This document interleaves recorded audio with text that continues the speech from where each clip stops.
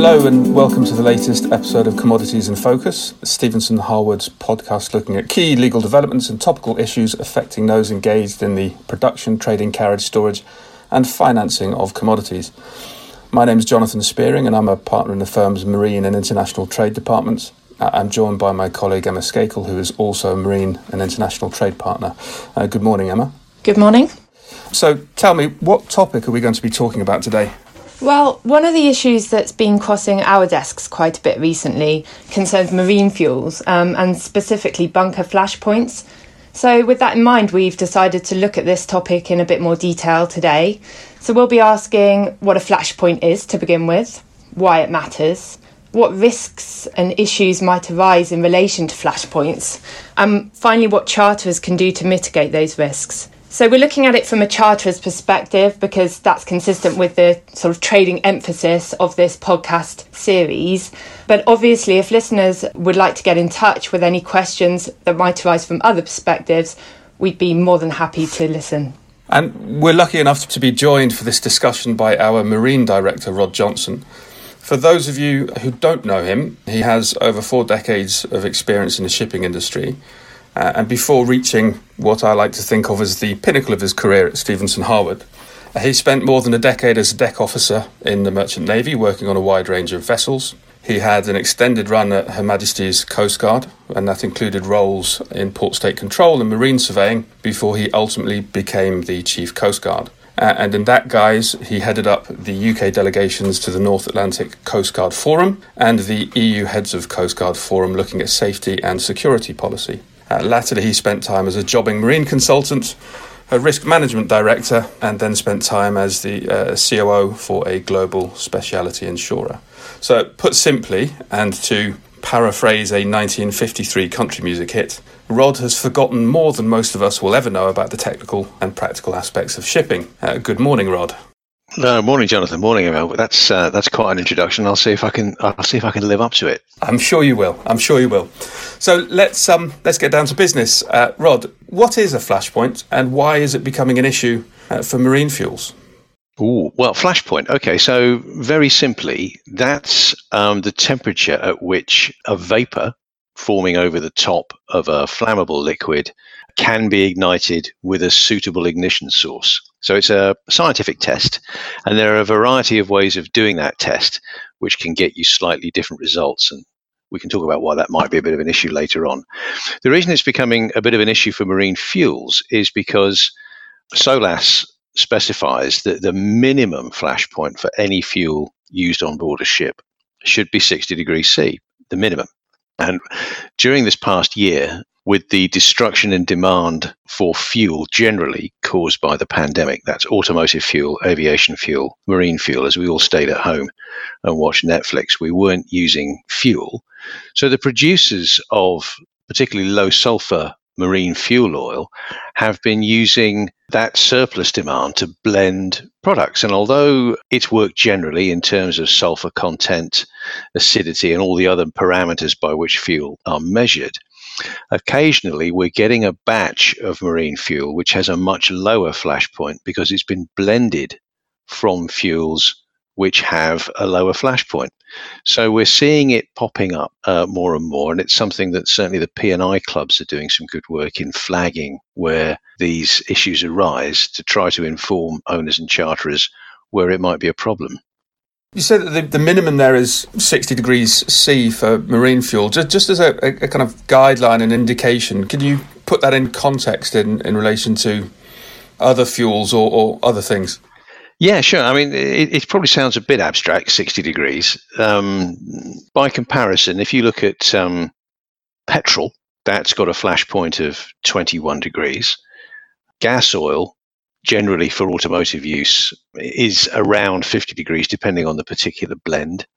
Barbecue lighter fluid is slightly less volatile than that. And gin sits at about 26 degrees. But if you are worried about the safety of your gin and tonic, you can reduce the flash point by adding tonic and a couple of ice cubes and a slice of lime, not lemon. And that will make your gin and tonic safe to consume. Okay, so if we move on now, what happens if a low flash point fuel stem finds its way on board a ship? Yeah, that's a good question. I think the headline is you've straight away got a compliance issue, because the book says that thou shalt not use marine fuels with a flash point of less than 60 degrees. And although you could probably come at this problem from a variety of directions, you could say, well, okay, but the flash point isn't necessarily the arbitrator of what's safe and unsafe. There are other considerations. Most fuel fires are caused by auto ignition and not flash. So that's the spraying of fuel over hot parts. To give you a sense of what that means, most marine fuel oils have an auto ignition temperature of about 250 degrees. That's the temperature at which it will spontaneously ignite. And the average exhaust gas temperature of a propulsive engine at sea is about 600 to 800 degrees. So you can see if you spray fuel over hot parts on an engine, you'll instantly get a fire. And the flash point isn't really featured in that as a measure of safety.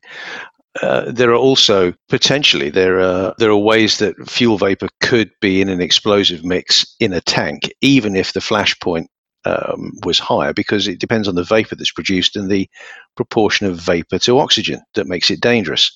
So first and foremost, it's not as if you've got a real safety risk straight away, but you have got a compliance risk.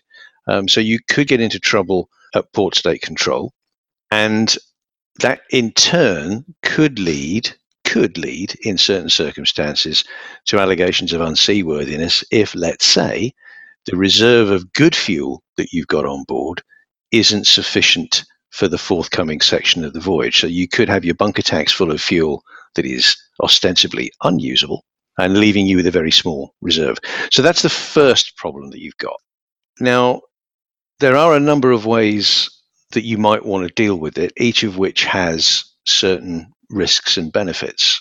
So first one, it might be to refuse delivery of the fuel. You've seen what it says on the data sheet. The flash point is off spec. Refuse.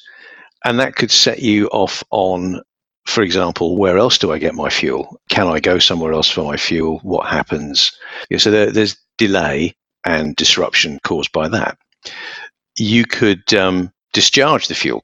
Once you discover that it's on board, take it somewhere and land it again. There's cost and time involved in that. And if it is off spec, it's scrap oil when it's sold, so it has a lesser value. So there'll be dispute territory there and cost. There are some practical measures that you can take. So, for example, it is possible that the sample that was used when the flash point was detected was taken near the top of the tank. So you can leave the fuel in the ship and have a laboratory do another measurement in a few days' time, and it might weather down a bit, because we are talking about light and volatile fractions and they can weather off. So there is that prospect, particularly if you're only just off the 60-degree threshold. I've heard that people would be prepared to blend it, and I would strongly advise against that, because unless your fuel has what we call a low TSP, a target sediment potential, then mingling synthetic fuels can produce the formation of asphaltene sludge, which will get stuck in the filters and the injectors and generally damage your engine. So mingling is probably not a good idea. I've heard it done at sort of 80% good fuel, 20% bad fuel, or 80% one fuel, 20% another fuel without incident. But there's always that risk of commingling fuels. Or you could use it, but on the basis that the flash point isn't the delimiter between safe and unsafe. But the problem you've got with using it is you've then thrown yourself immediately into the jaws of the compliance problem, and you've accepted ownership of the fuel. So they're the sort of things that can happen if you suddenly find that you've got the stuff on board, and your options to deal with it are quite limited. Okay, so there's obviously a wide range of risk issues that arise there in a practical sense that could potentially lead to some quite big numbers in terms of financial liability.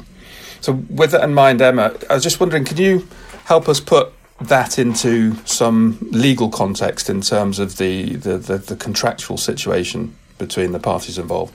Yeah, sure. So starting at the beginning, this issue is relevant essentially to time charters, which require the charterer to provide the bunkers. And this is unlike a voyage charter, where the bunkers are usually supplied by the owner. So when we're looking at this in a trading scenario, we're talking about essentially the FOB buyer or the CIF seller. So under English common law, there's an absolute duty on the charterers to provide bunkers of reasonable quality and suitable for the type of engine fitted to the particular ship. So that's your sort of starting point. Mostly, however, these days, the charter will include express requirements as to the type and the specific type and grade of the fuel to be supplied.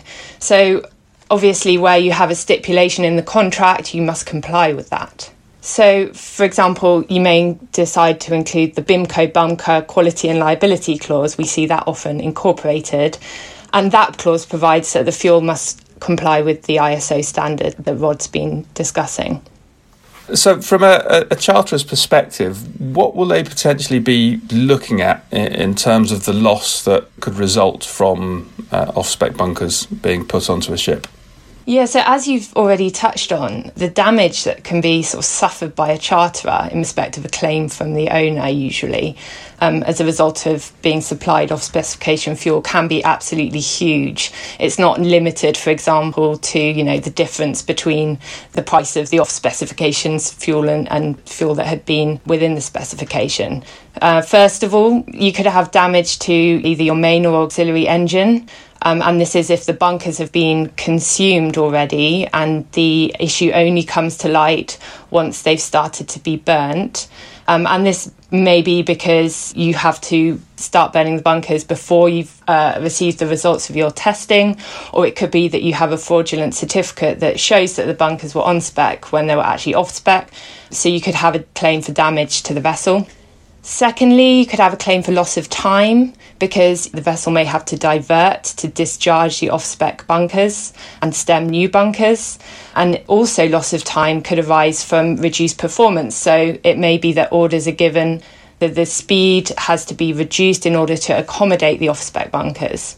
Third, you could be in a situation where not only you have a claim against being brought against you by the owner, but you've got no recourse against your supplier because of particularly onerous bunker supply terms and conditions with regard to maybe time bar or limitations on liability. Finally, you could have claims under your sale contract, for example. So default or delay, if you're chartering the vessel, there could be an impact on your ability to perform your sale contract, and therefore you could suffer losses under that. So you can immediately see that the losses can very quickly escalate. I suppose that now brings us on to what is ultimately the crux of this discussion, probably the thing of most interest to our listeners. What can charterers do to minimise their exposure? What practical steps should they be taking? Yeah, there's a few. So the first one might seem obvious, and that's to really make sure you know your supplier and that you know your supply chain. So right at the start of the process, you carry out your due diligence, you structure voyage orders so that bunker stems are taken in reputable locations and from reputable suppliers. Make sure as far as you can that you know that the supplier has sufficient insurance, professional indemnity, product liability insurance, so that if you do have a claim against them, they are going to be able to pay out under it. Similarly, with your supply chain, who does your supplier contract with? How did they ensure their quality procedures, are sufficient with regard to subcontracting? What rules and regulations apply to those contracts? What jurisdiction will you be arguing in if you have a dispute?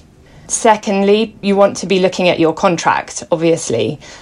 We've talked about being very precise about your fuel specifications in your charter party.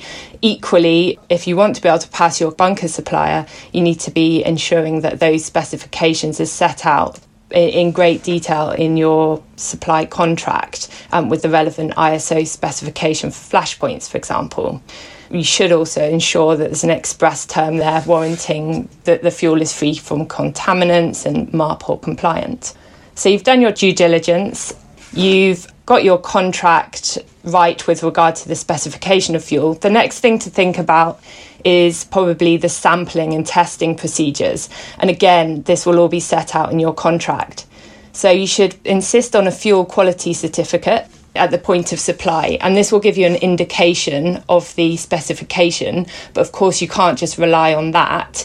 So this is where the sampling process becomes very important. So if possible, you should engage your own surveyor to take samples, and those samples should be drip samples ideally at the ship's manifold rather than, for example, on the barge, because then you just have the reduce your chance of anything happening in that period of time.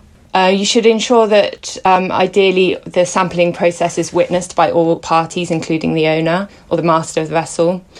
And then when it comes to the testing itself, the contract should ideally identify a specific testing laboratory. And then the other thing to think about with regard to the testing itself is if there's a dispute, which sample is going to be tested to determine whether the fuel was actually on or off specification, because some of the bunker supply contracts you will see say that it's their sample that will be tested and that will be determinative. So you need to look out that you're not agreeing to onerous terms that later on you realise will leave you in an exposed position as regards passing on any claim that you may receive under your charter party to the bunker supplier. A couple of other things to look out for in the bunker supply contracts, because as I've touched on, they're usually heavily weighted in favour of the bunker supplier, being often their terms and conditions that you need to contract on. One of them is time bar. So often they'll have very short time bars, sometimes only 7 days, for example, in which to bring a claim.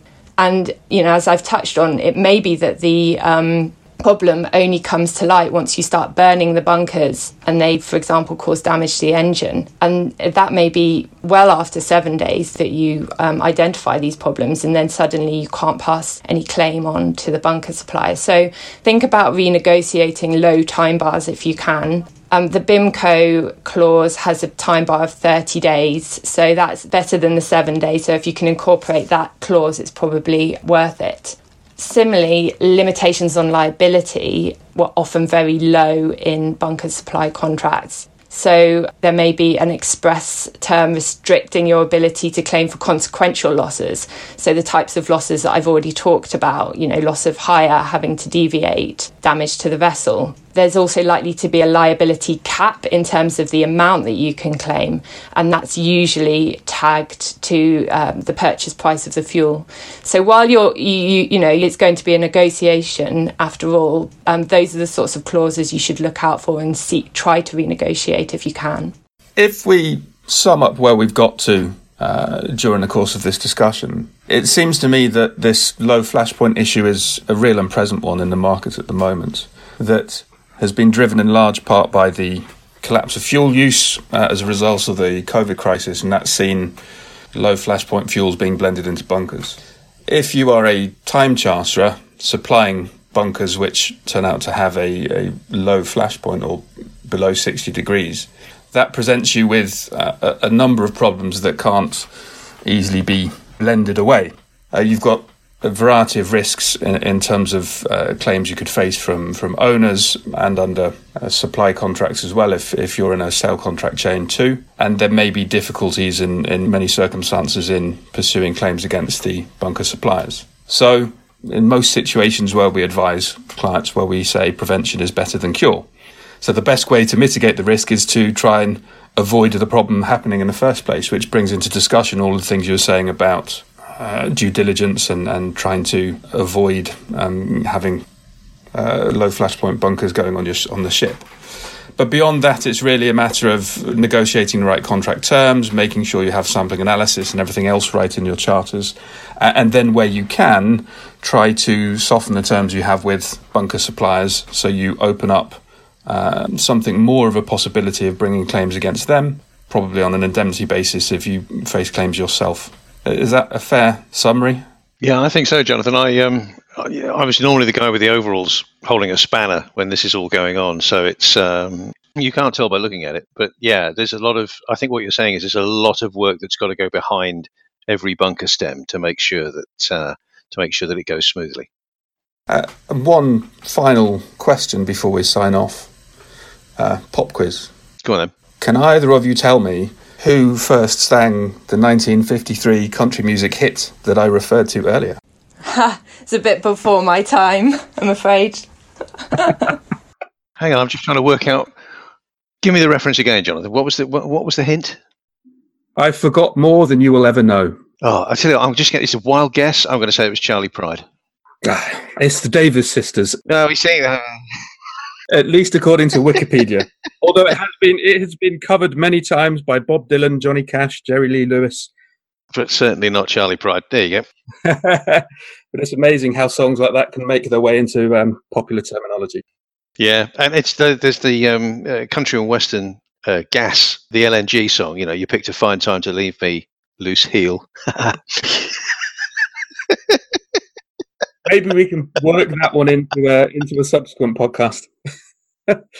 Anyway, I suppose now the time has come just to say thank you to you both for your insights, which has been fantastic as always. Thank you very much. Thanks, Jonathan. And thank you as well to our listeners. We hope you've enjoyed it. But obviously, if there's anything that arises out of it or in relation to anything else, please feel free to contact us or your usual contact at Stevenson Harwood. Thank you.